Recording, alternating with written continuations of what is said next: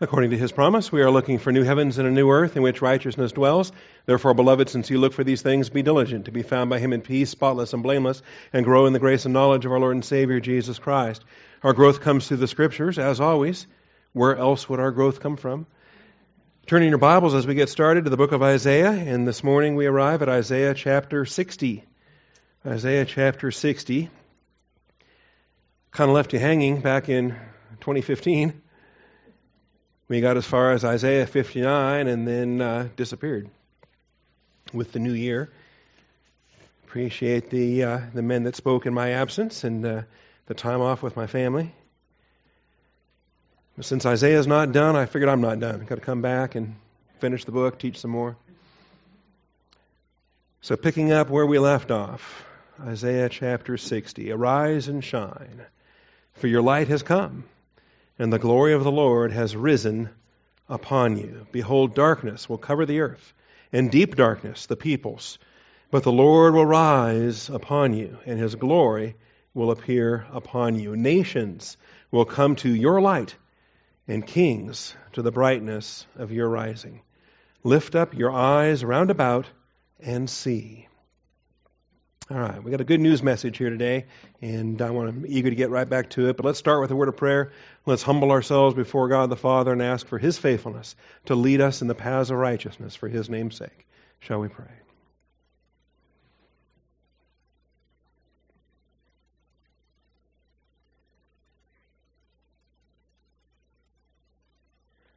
Almighty Father, we do thank you for the truth of your word and the blessing that it is for us to assemble together.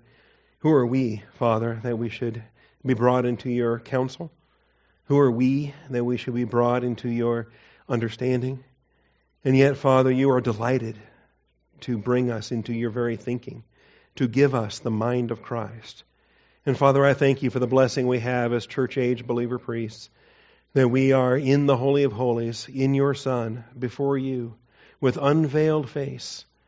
And I thank you, Father, for the blessing we have to study the Word of God this morning, and that the faithfulness of your ministry does not depend on how smart we are to figure these things out. It is a matter of your faithfulness. Father, it is your Holy Spirit that teaches all things, even the deep things of God. And your Holy Spirit indwells each born-again believer here today. And so we call upon your faithfulness, that this message will not return void. It will accomplish the purpose for which you sent it. I pray, Father, that we would have our eyes open and that we would understand the glories that are being revealed in this chapter and the chapters that follow. The conclusion of Isaiah is glorious, Father. And I pray that we might identify with who we are in Christ in the provision of that glory. I thank you in Jesus Christ's most precious and holy name. Amen. All right, rise and shine and give God the glory. And I kind of thought maybe we would sing the Arky Arky song here today if you grew up with that in Vacation Bible School or Sunday School or your childhood.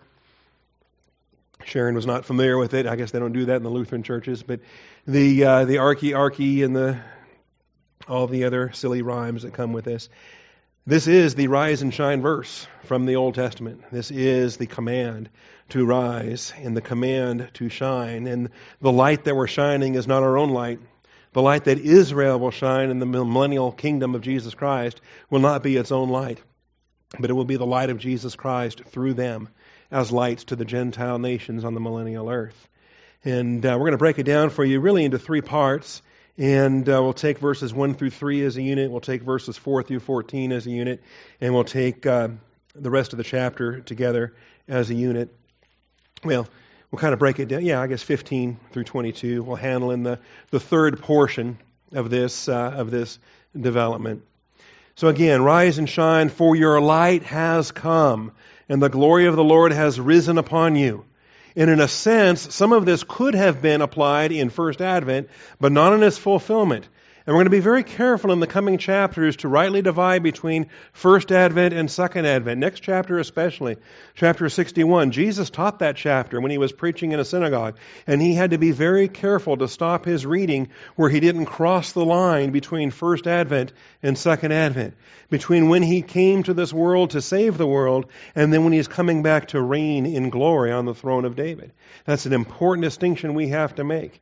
And I think we'll do very well with it in these chapters. chapters because we're careful in this regard to rightly divide the word of truth. So the glory of the Lord has risen upon you, for behold, darkness will cover the earth. It's almost like Genesis, right? Darkness was over the surface of the deep, but huge differences. In Genesis, he says, let there be light, and there was light. And he separated the darkness from the night, and there's day one. Here, there's darkness upon the earth. But it's the spiritual darkness of satanic dominion in the Great Tribulation. And when he says, let there be light, he says, let there be light because Jesus Christ himself comes back to conquer.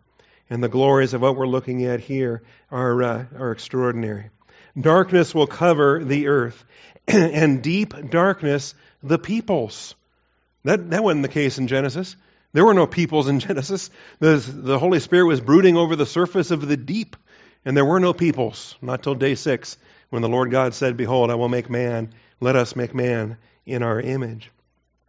And yet, here is darkness with peoples, Gentile nations in darkness. But the light's not coming to the Gentiles. The light is coming to Israel in their King. So the Lord will rise upon you, and his glory will appear upon you. Nations will come to your light, and kings to the brightness of your rising. So there's already been a rising. The glory of the Lord has risen upon you. But now the Jewish people will have their own rising. Their light will rise as we understand these things coming together. And so in just breaking down these first 3 verses, we want to understand that the second advent of Jesus Christ will be the event that transforms the Jewish people into the light of the world. It takes the second advent of Jesus Christ to transform the Jewish people into the light of the world. They were not the light of the world at his first advent.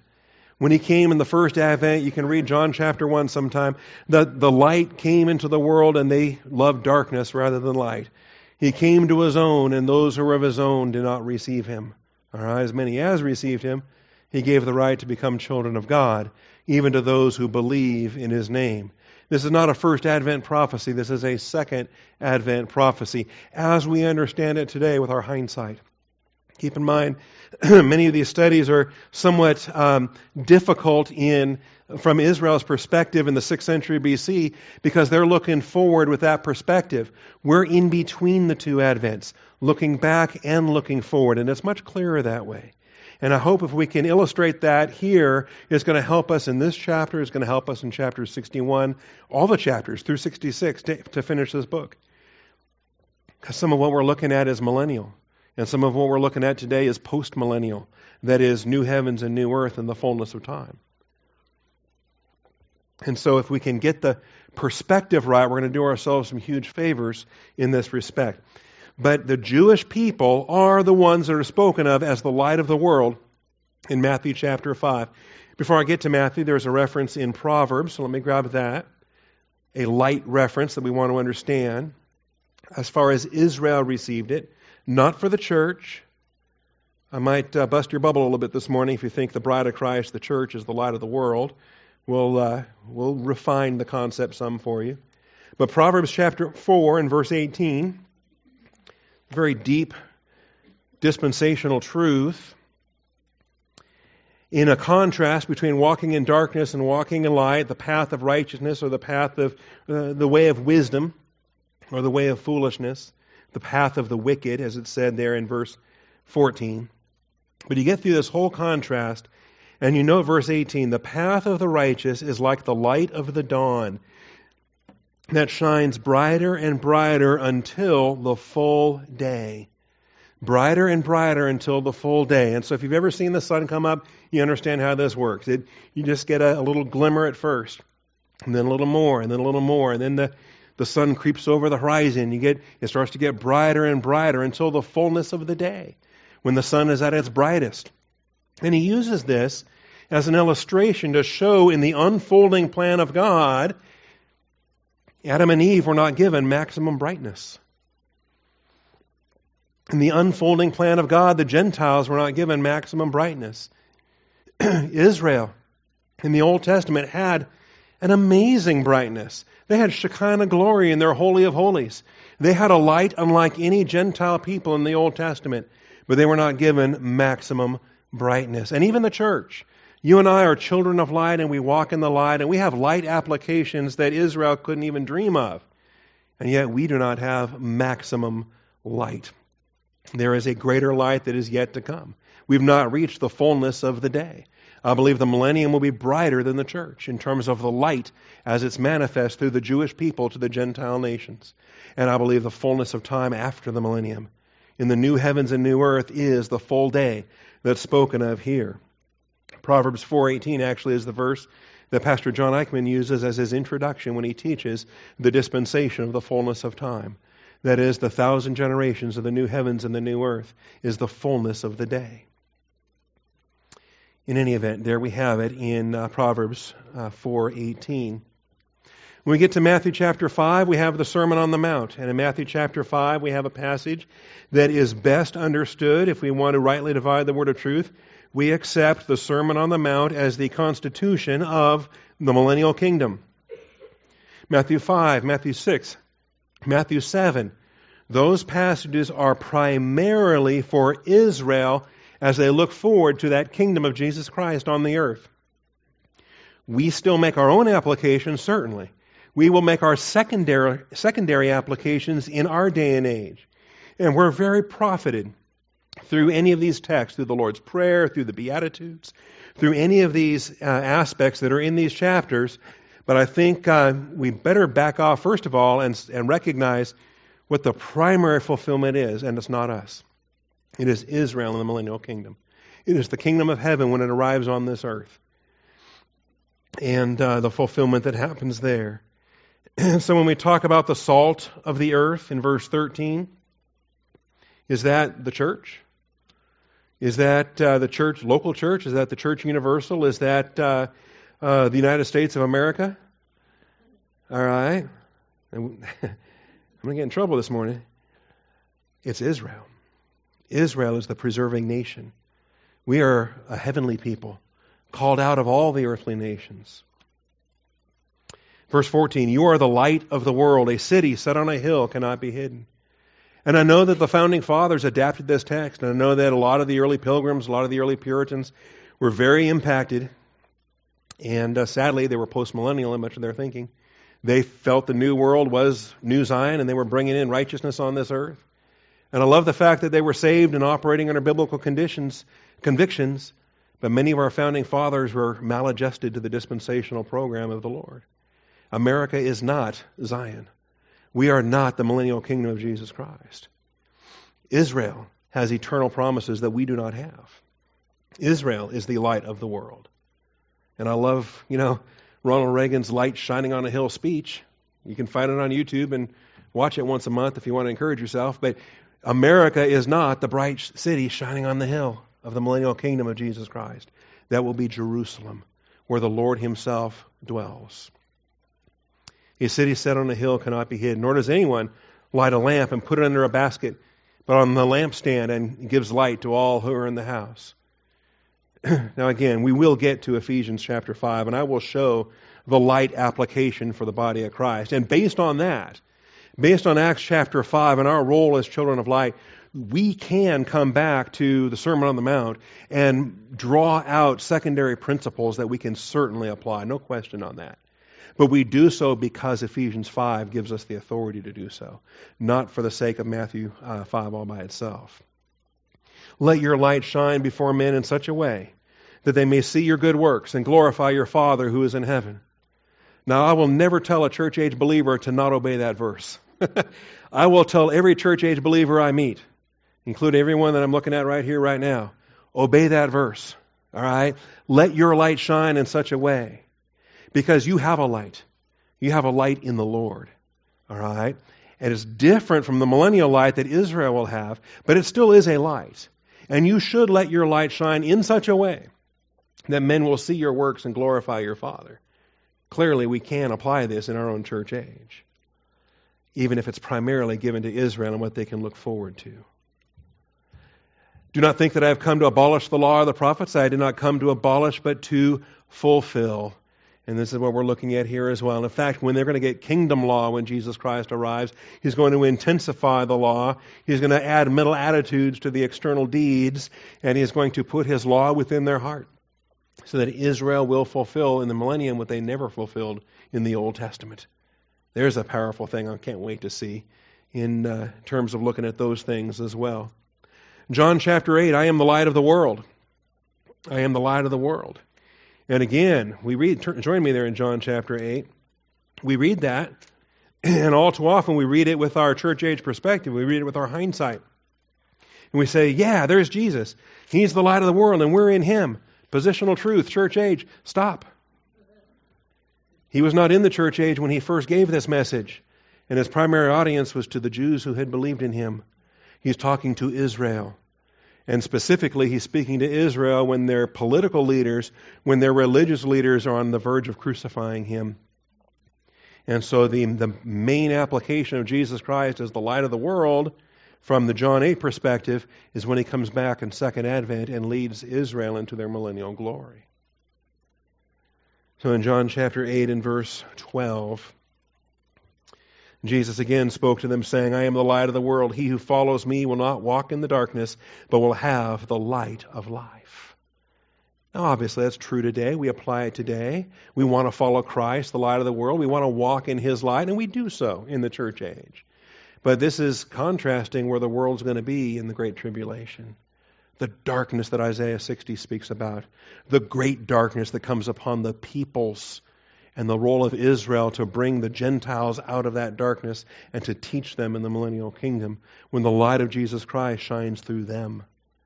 So take John 8, and instead of immediately connecting it to Ephesians 5, take the time to connect it back to Isaiah 60 and observe Israel's fulfillment before the church has a fulfillment.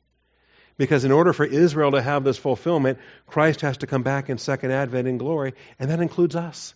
We'll be with Him when this happens. So the Pharisees said to Him, you're testifying about yourself. Your testimony is not true. This is a message that the Jewish people are going to have a hard time accepting. And in the tribulation, there's going to be many who don't. There's going to be many that follow after Antichrist, and they're going to trust the promises of the liar for their peace. But there will be some who will look to the light, and they will trust in the Christ whom they crucified. And they will call upon the Christ whom they crucified, and He will return and He will save them. Likewise, when you get to John chapter 9 and verse 5, while I am in the world, I am the light of the world. Let me ask you something. Is Jesus physically, bodily in the world today, in 2016, like He was in 33 AD? He is not. That's right. So the light function of the I am statement of chapter 8 is conditional in the while I am statement of chapter 9. And so during His first advent, for the remainder of His time before He ascends to the Father, He is operating as the light of the world to the Jewish people. And now that is presently suspended until He returns at the second advent. When He returns at the second advent, He will once again resume His role as the light of the world. And He will fulfill the Isaiah 60 prophecies that the light will shine in the darkness. In any event, the urgency on this, He says, night is coming. Verse 4, we must work the works of Him who sent me as long as it is day. Night is coming when no one can work. There is a nighttime coming because Israel will reject their Messiah. They reject their King. And the light of the world is going to ascend and sit at the Father's right hand. And Israel will be given over. A partial hardening will come upon the Jewish people until the church age is complete. All right? We have here in these messages, we don't often think of them this way because we're so quick to take these messages and bring them into a church application. But you can't do that in the Gospel of John until you get to chapter 13 when Judas walks out of the upper room. Then you get to primary church texts in the Gospel of John. Over to chapter 12, verse 36. I tell you, they didn't have cedar in Orlando. Our welcome back party was getting off the plane and being greeted by every cedar tree in Central Texas. All right. John chapter 12. It's interesting how at His baptism, The voice came out of heaven, "Behold, my beloved Son, in whom I'm well pleased." And then here in chapter 12, he says in verse 27, "My soul has become troubled, and what shall I say? Father, save me from this hour. But for this purpose I came to this hour. Father, glorify your name." Don't ask God to take away your testing. Ask God to glorify Jesus Christ through your testing, because that's why He put you there. Then a voice came out of heaven, "I have both glorified it, and I will glorify it again." He's coming to the close of first Advent work. But second Advent work is coming up. So the crowd of people who stood by and heard it were saying that it had thundered. Others said, "An angel has spoken to him." Interestingly enough, this promise of future glory in second Advent is not understood by the unregenerate. They don't have the ears to hear. Everybody heard the voice at his baptism. Everybody heard the gospel voice of "That's my son." But this voice, that's just thunder. That's a crashing noise. Jesus answered and said, "This voice has not come for my sake, but for your sakes. Now judgment is upon this world. Now the ruler of this world will be cast out. And I, if I am lifted up from the earth, will draw all men to myself." And while he was saying this to indicate what kind of death he was to die. And this becomes a problem then for many of the critics in his audience. They don't understand what he's talking about. Where are you going? How can you leave? The Christ is supposed to stay forever. Verse 34, the crowd then answered, "We've heard out of the law that the Christ is to remain forever." Right? Hello? We're reading our Bibles here, and it says when Messiah comes, it's an eternal kingdom. That's right. Put two and two together. See how this comes into focus. How can you say the Son of Man must be lifted up? Who is this Son of Man? That title made them so angry. So Jesus said, "For a little while longer, the light is among you." For a little while longer. So for Israel's understanding, we need to kind of forget what we know in the church age and just recognize they had light when their Messiah was with them. And then He left. And Israel is in their darkness. The whole world will be in darkness after the rapture of the church. Okay? But light is coming back. He will glorify it again. Light is coming back. So for a little while, the light is among you. Walk while you have the light, so that darkness will not overtake you. He who walks in darkness does not know where he goes. While you have the light, believe in the light, so that you may become sons of light. And there's so much doctrine in that verse. I'd like to unfold that for a month. The finite occasion. You know, eternity is so forever, but the opportunity to receive eternal life is very finite. And we don't know if today is the last day we have to trust in Jesus Christ and to receive eternal life. So these things Jesus spoke, went away and hid Himself. And there's the application there. And notice what's on His mind as He's doing all these things. It's Isaiah the prophet. Why is Isaiah the one that's quoted in these verses then that follow?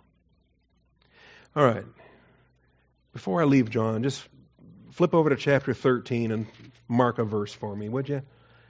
Put a little star in chapter 13 between verse 30 and verse 31.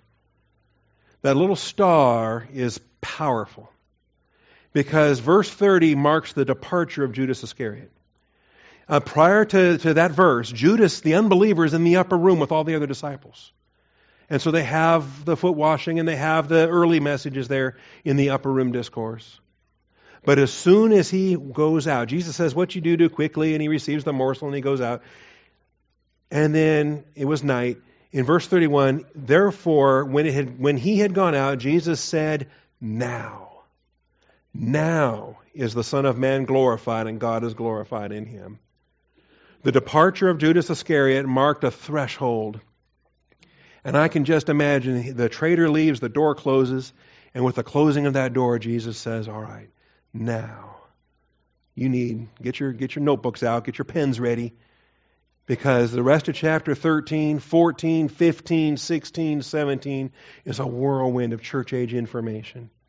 And the Peter and all these guys, their heads are just spinning because they don't have the Holy Spirit to understand any of it. But it's necessary for the body of Christ to accept, to understand John 13 through 17, the upper room and walk to the garden discourse was the great prophecy of Jesus Christ to give church age information before even Pentecost, before they receive the Holy Spirit, so that when the Spirit does descend in Acts chapter 2, now they can start to digest everything he told them on the night in which he was betrayed. It's an amazing, amazing hint. So just put a little star there between verse 30 and 31 of John chapter 13. If you want more on that, our Life of Christ series is on the website, just sitting there minding its own business. And you can get those MP3s and listen to that upper room message. Powerful, powerful message. All right. Spiritual darkness will cover the earth during the tribulation, unlike any time before, and reminiscent of the Genesis description of the tohu wabohu judgment upon this earth. Spiritual darkness will cover the earth during the tribulation, unlike any time before. And even in some aspects of judgment, there will be literal physical darkness as well. There will be, in a part of the judgment during the tribulation, the sun, the moon, the stars are all going to go out. There will be periods of great darkness over the earth with the vials and the bowls and the trumpets. Okay? But before any of that starts happening, the rapture of the church removes every born-again believer from the planet. And this world is given over, the restraint is lifted, and Satan will have free reign with empowerment like he's never had before. And you think he blinds the minds of the unbelieving now? Just wait until there's no more permanent indwelling of the Holy Spirit in a body of Christ that restrains what he does in this present evil age. There will be a remarkable darkness. So as I return back to Isaiah chapter 60, we have it here. Darkness will cover the earth, and deep darkness the peoples. It's kind of like forever and then forever and ever. When you have darkness and deep darkness, it is the absence of any light, the absence of any grace. Really a foreshadowing of what the lake of fire is going to be. If you ever do those kind of studies. But when the glory of the Lord arises, Israel's light will rise and shine as a lighthouse beacon to every Gentile nation. And so there's multiple risings in this chapter. The glory of the Lord has risen upon you. Spoken of as completed action. The glory of the Lord has risen upon you. Based on that, you now need to rise and shine. Okay? I mean, every morning we get the illustration. The sun rose from the east this morning. Did you notice that? It does so every morning. Every morning. Do we do that? Okay? We don't rise upon the earth and shine forth. Israel will. And they will do so. The Jewish people will be the rising, shining light to the Gentile nations for 1,000 years as Jesus Christ sits on that throne in Jerusalem. So when the glory does so, notice, nations will come to your light. They don't do that today. When the United Nations gets together, usually it's to hate Israel or beat up on the United States or to try to get more money out of us or different things, to criticize what we're doing or this and that. No, when the nations assemble after the second advent of Jesus Christ, those that survive, because he kills most of them, but those who survive, the believers that pass through Armageddon, that survive and are blessed to enter into the kingdom in the sheep and goat judgment, those Gentile nations will walk in the light of Israel. They will walk in the light of the Jewish people as Israel will be teaching those nations for the 1,000-year reign. Nations will come to your light, and kings to the brightness of your rising. Now, if you want to contrast and understand the role of the church, I'm not going to spend a ton of time on this, but enough at least to leave you where you're not totally bewildered between now and Wednesday night. Okay? We do question and answer on Wednesday night, so if you want to follow up on this, or if you want to say, what about, or yeah, but, okay, I love yeah, buts. The yeah, buts tell me that believers are thinking, okay, that they have this verse, yeah, but we got this verse, and they're putting two and two together. Okay? Aren't we also light? Yes, we're light. But just because we're light doesn't mean that we're the same light as the light that's promised to Israel in their eschatology. So Ephesians 5, 6 through 21, we are children of light. We are no longer of this world. We are in the world, but not of the world. Important distinctions that can be found. And there's a huge distinction. Let no one deceive you with empty words, for because of these things the wrath of God comes upon the sons of disobedience. That's not us. Therefore do not be partakers with them, for you were formerly darkness, but now you are a light in the world. So we have a light application, but it comes because we're saved, because we receive eternal life and we're now born again in Christ. And it doesn't say that He's come back to reign on a throne. It doesn't say that Israel is entering into their nation. It doesn't say rise and shine and teach the Gentile nations. It doesn't say rise and shine and make this world a better place. It says come out from among them and be ye separate. It says no longer participate in those unfruitful deeds of darkness. Be careful how you walk as children of light in the midst of a crooked and perverse generation. It's a personal application, not a corporate, national, global application.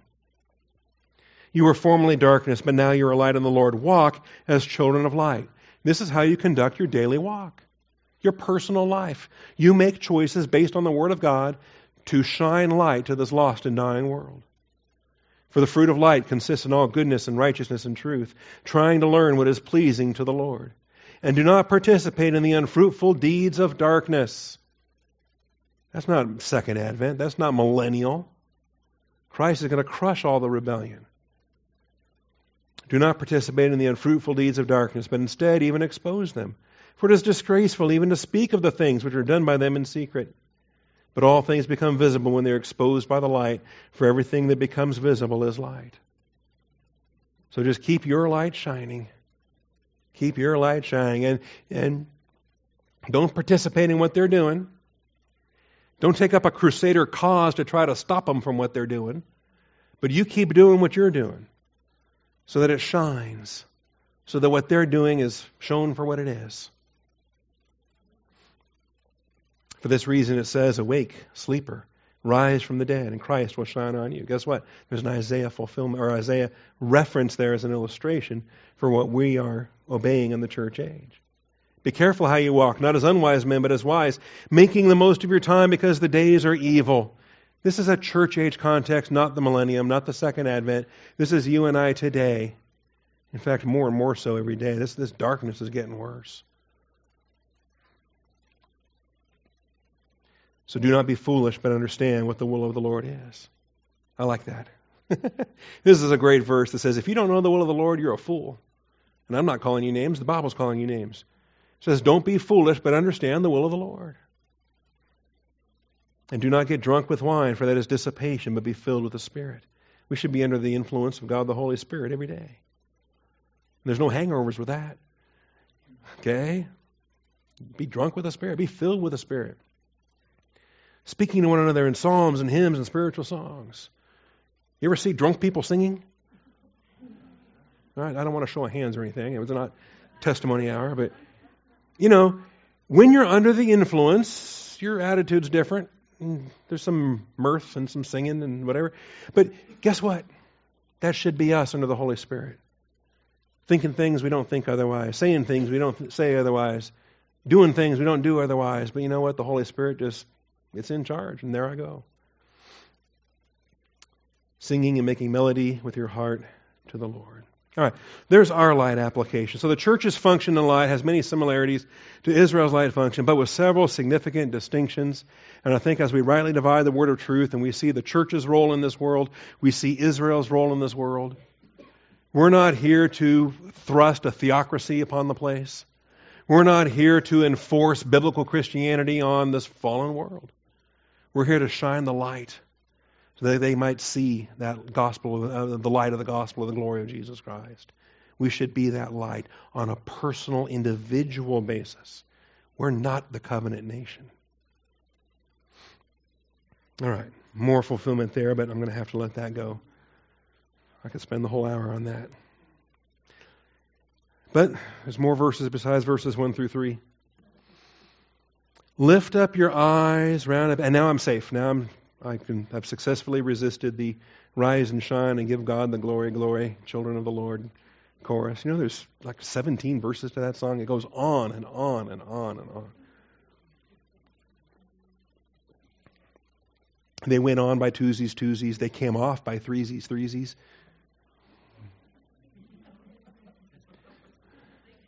I'm not going to sing it. Everything was hunky-dory. Give God the glory, glory. All right. And there will be reward for that. I want to meet the author of that song and watch him at the judgment seat of Christ. Or her. Probably a woman with kids. It'd be fun to see that reward of the judgment seat of Christ. Let's look at Israel in the millennium. Israel in the millennium will reap a global, voluntary, Gentile free will offering, the spoils of war. The Gentile nations are going to bring tribute, and they're going to keep bringing tribute. They're not going to stop for 1,000 years. They're going to keep bringing tribute. And it's going to be on a voluntary basis. I think, remember when they first built the tabernacle, Moses had to say, stop, we have enough. Because the Jews were so happy to be out of Egypt, and they'd plundered the Egyptians anyway. And they had all this wealth, and they brought, and they brought, and they brought, and they brought. It was not a tithe of 10% of what they had to give. It was a free will gift of sky is the limit, whatever you want to give. All right? And they gave, and they gave, and they gave, and the Jewish people gave so much. Moses and Aaron finally said, that's enough. We can build the tabernacle already. We're good. Okay? The Gentiles are going to be doing that after the second advent of Jesus Christ. For 1,000 years, Gentile nations are going to be bringing tribute. And they're not going to be paying, a United Nations tax because they have to. They're going to be bringing it to Jerusalem because they want to. And we have it here in verses 4 through 14. Lift up your eyes round about and see. Might as well, the light's on, take a look at it. Okay? If the light is shining, guess what? You get to see things you weren't able to see before. Lift up your eyes round about and see. They all gather together. They come to you. And that'll start to drift towards the end. There'll be rebellion at the end of the millennium. But in the first generation, every nation comes. Your sons will come from afar. Your daughters will be carried in their arms. All Israel will be saved. The Jewish people will be regathered from the four corners of the earth. Then you will see and be radiant. Your heart will thrill and rejoice. Israel's not fulfilling that today. Israel looks around and they see enemies that hate them. They see Muslims that want their destruction. And pretty soon they're going to look around and see not one friend left in this world. The United States of America used to be their last remaining friend. Well, they're going to have a different vision in the millennium. They will see and be radiant. Their heart will thrill and rejoice because the abundance of the sea will be turned to you. The wealth of the nations will come to you. Remember, land is Israel, sea is Gentiles in the imagery of prophecy. A multitude of camels will cover you. Young camels of Midian and Ephah. Those from Sheba will come. They will bring gold and frankincense. They will bear good news of the praises of the Lord.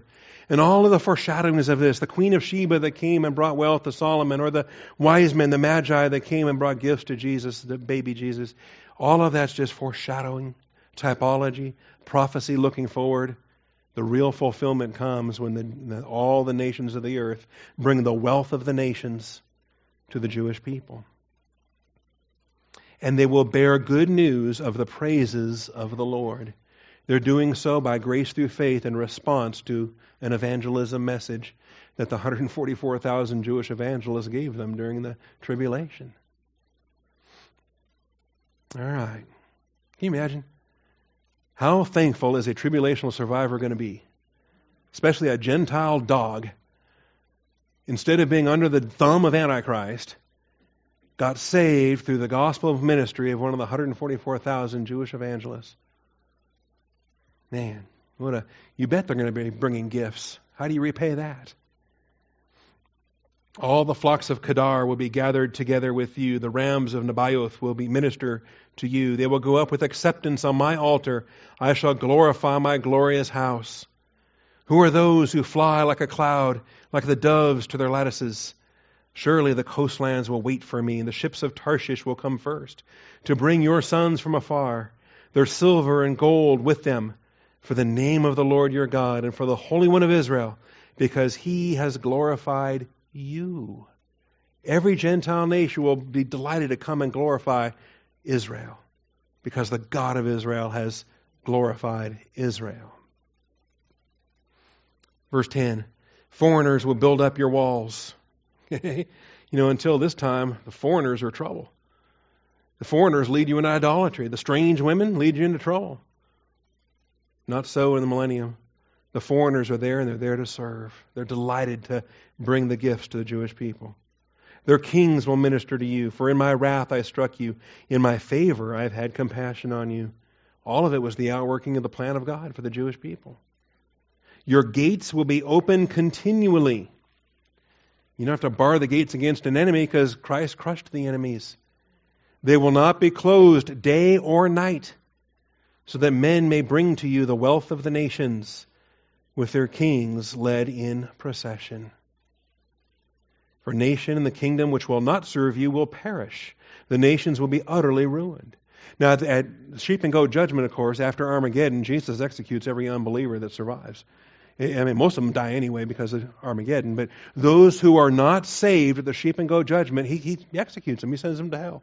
Only believers enter the millennial kingdom.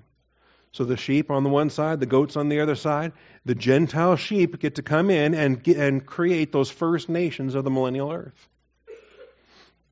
And their kings are going to be delighted to bring their tribute every single year, at least to start with. Read Zechariah 14, you start to learn that in later years they start to scheme. They start to drift from that mandatory attendance. Even with perfect environment and perfect government, the unregenerate mind can still rebel against all kinds of things. So nation and kingdom which will not serve you will perish, and the nations will be utterly ruined. And the glory of Lebanon will come to you. The juniper, nasty, rotten, western juniper. The box tree, the cypress together. Remember, there's environmental adjustments for the millennium. The lion lies down with the lamb. The child puts his hand in the viper's nest. And the junipers stop poisoning people that live in Austin, Texas.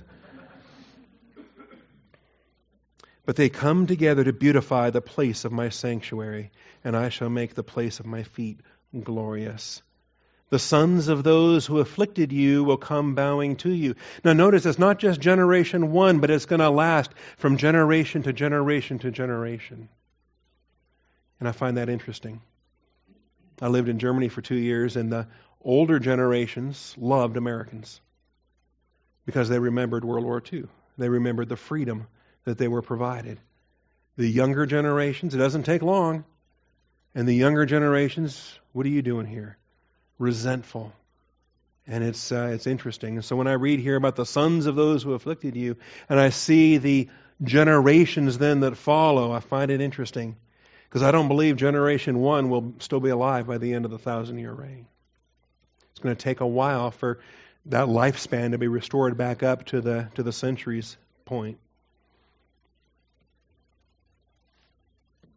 All right.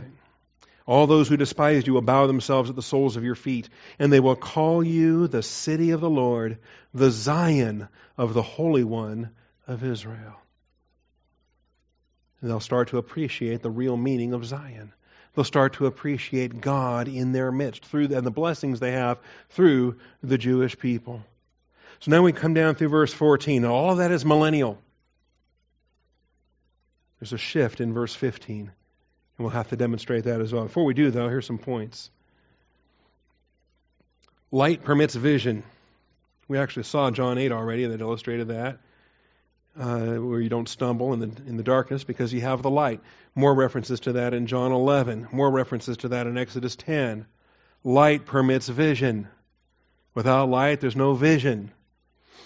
That's true physically in terms of your eyeballs, and that's true spiritually in terms of the grace of God that allows light in this fallen cosmos. If you're going to spiritually perceive anything, it requires light to do so. And so as the light rises, he tells them, look around.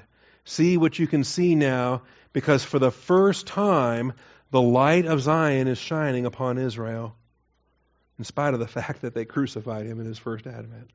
Isn't that gracious? Lift up your eyes round about and see. When you go to the Exodus passage there in Exodus 10, you'll find that darkness had fallen all upon Egypt, and all of Egypt was in total darkness, stumbling around, not seeing anything, except, guess what? In the Jewish homes in the land of Goshen, there was light. Isn't that amazing? And here's a pattern for you. Here's a preview of what we might expect at the end of the tribulation and the beginning of the millennial kingdom. Where's the light going to shine? It's going to shine upon Israel, upon the Jewish people. The Gentiles will have to come to their light as they come out of the darkness. Likewise, John chapter 11, verses 9 and 10. We didn't read that one earlier. John 11. I love John 11. It's a great funeral chapter. You got the resurrection of Lazarus. You've got I am the resurrection and the life. But John 11, verses 9 and 10, he says, are there not 12 hours in the day? If anyone walks in the day, he does not stumble because he sees the light of this world. See, they got the report that Lazarus was dead, and Jesus says, all right, let's go. And the disciples are, wait a minute. We just escaped, and now you want to go back? They want to kill you. He says, well, there's still work to be done. If anyone walks in the day, he does not stumble because he sees the light of this world. If anyone walks in the night, he stumbles because the light is not in him. And then it goes on and he describes the resurrection of Lazarus and the miracle that's done there.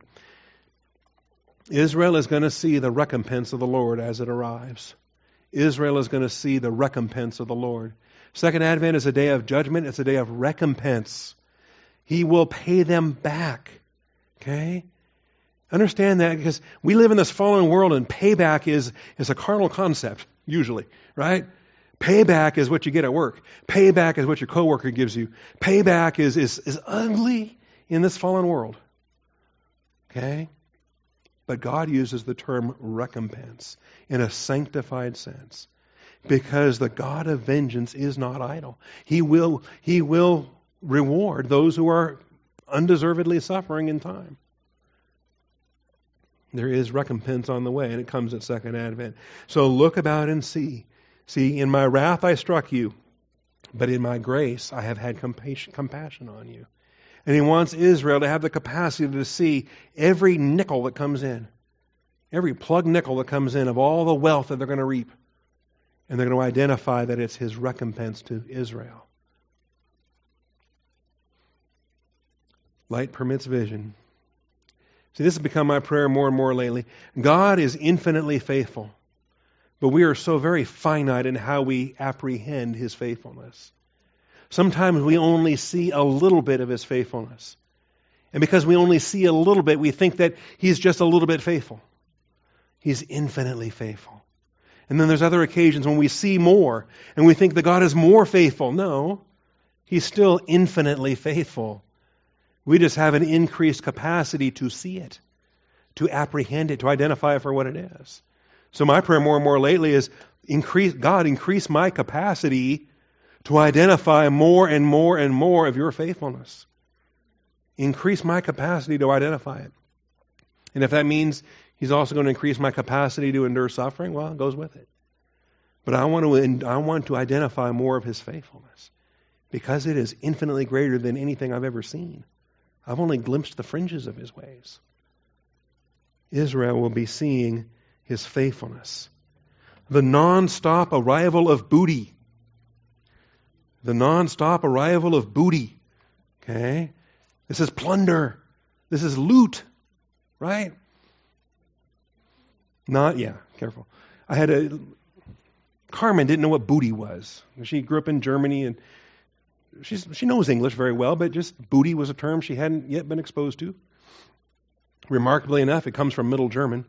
But this is not the disco tune. This is, okay, you don't shake this booty. This is loot, plunder. This is the wealth of the nations. They're delighted to give. And it requires the gates to remain open day and night. That's actually a huge clue. Because in the fullness of time, there is no night. Okay? But for the 1,000 years, there is day and night still. And there's distinctions we need to draw. We have to be careful with our eschatology. I think we have to rightly divide. Larkin taught this. Trench taught this. Let's start to differentiate between the millennium and after the millennium. In the millennium, there's still day and night. In the millennium, there's still a river that flows east and west into two different seas. But on the new earth, there is no sea. Okay? On the new earth, there is no night. And there's distinctions that we have to draw. And I think if we're careful, it becomes a glorious thing to celebrate. And sadly, though, the mockers, they look at that and they say, oh, well, there's a contradiction in the Bible. See, this verse says day and night. This verse says there is no night. And they're all prideful in their Bible hatred to say, see, your Bible contradicts itself. Nah, whatever. They're just so hateful anyway. Stop, slow down, laugh at them, say, wait a minute.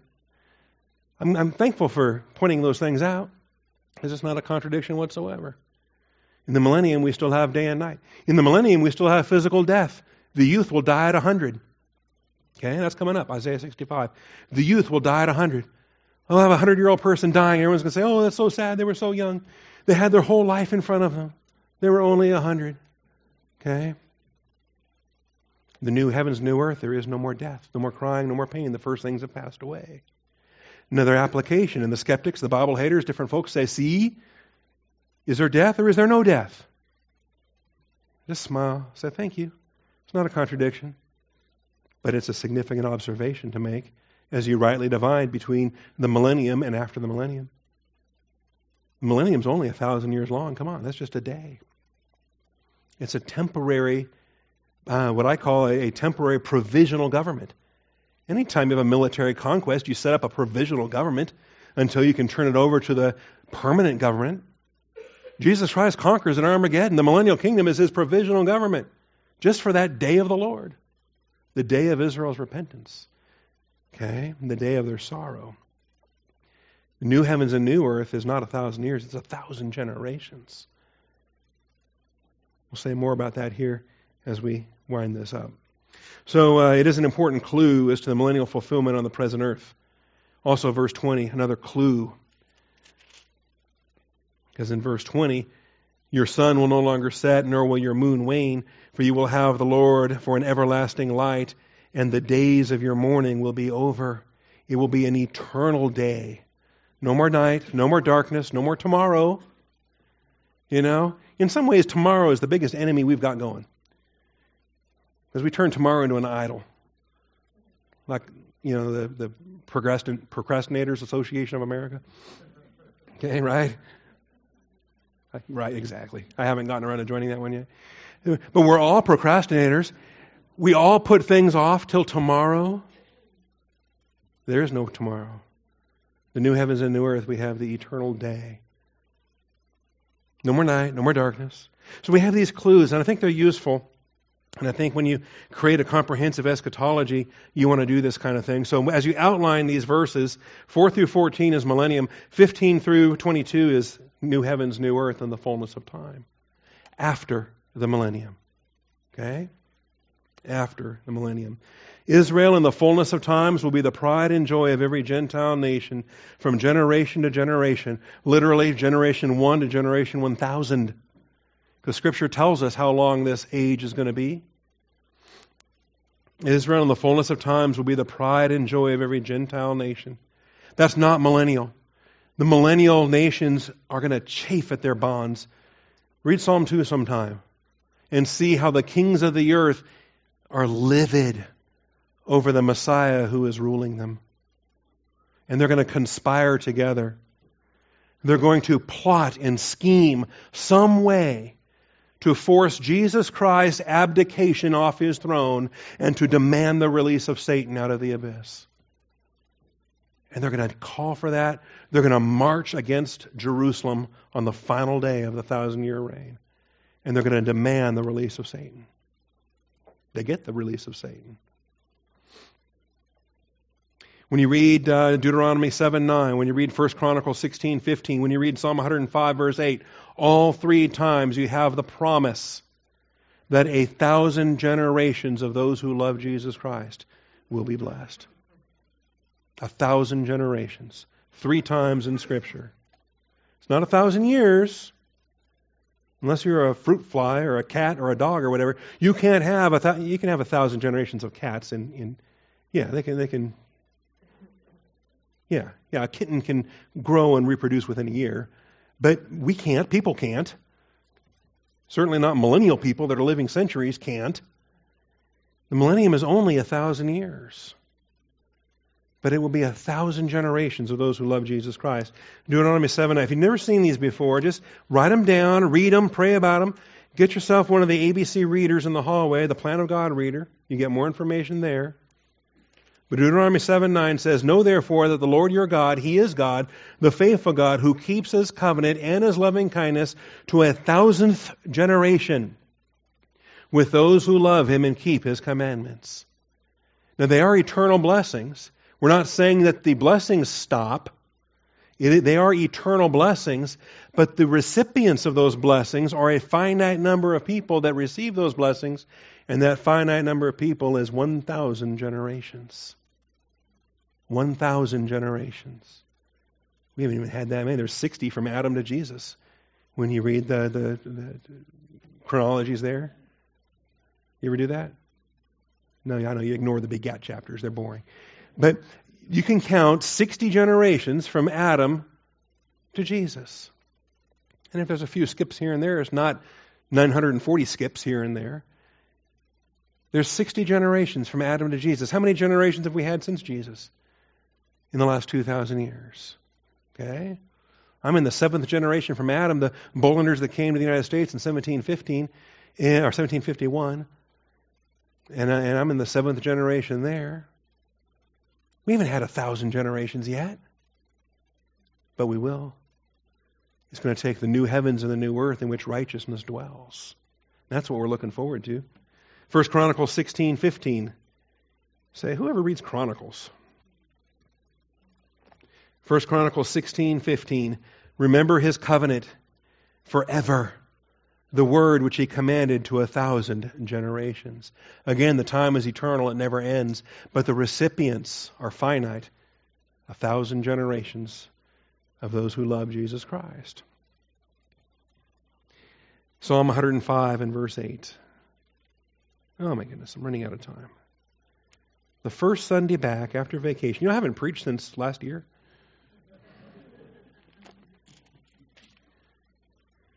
Did the New Year's Eve service, and I wanted to be out the parking lot at 12:01. It was more like 12:20. All right. Psalm 105, verse 8. He has remembered His covenant forever, the word which He commanded to 1,000 generations, the covenant which He made with Abraham, His oath to Isaac. He confirmed it to Jacob for a statute, to Israel as an everlasting covenant. It's 1,000 generations.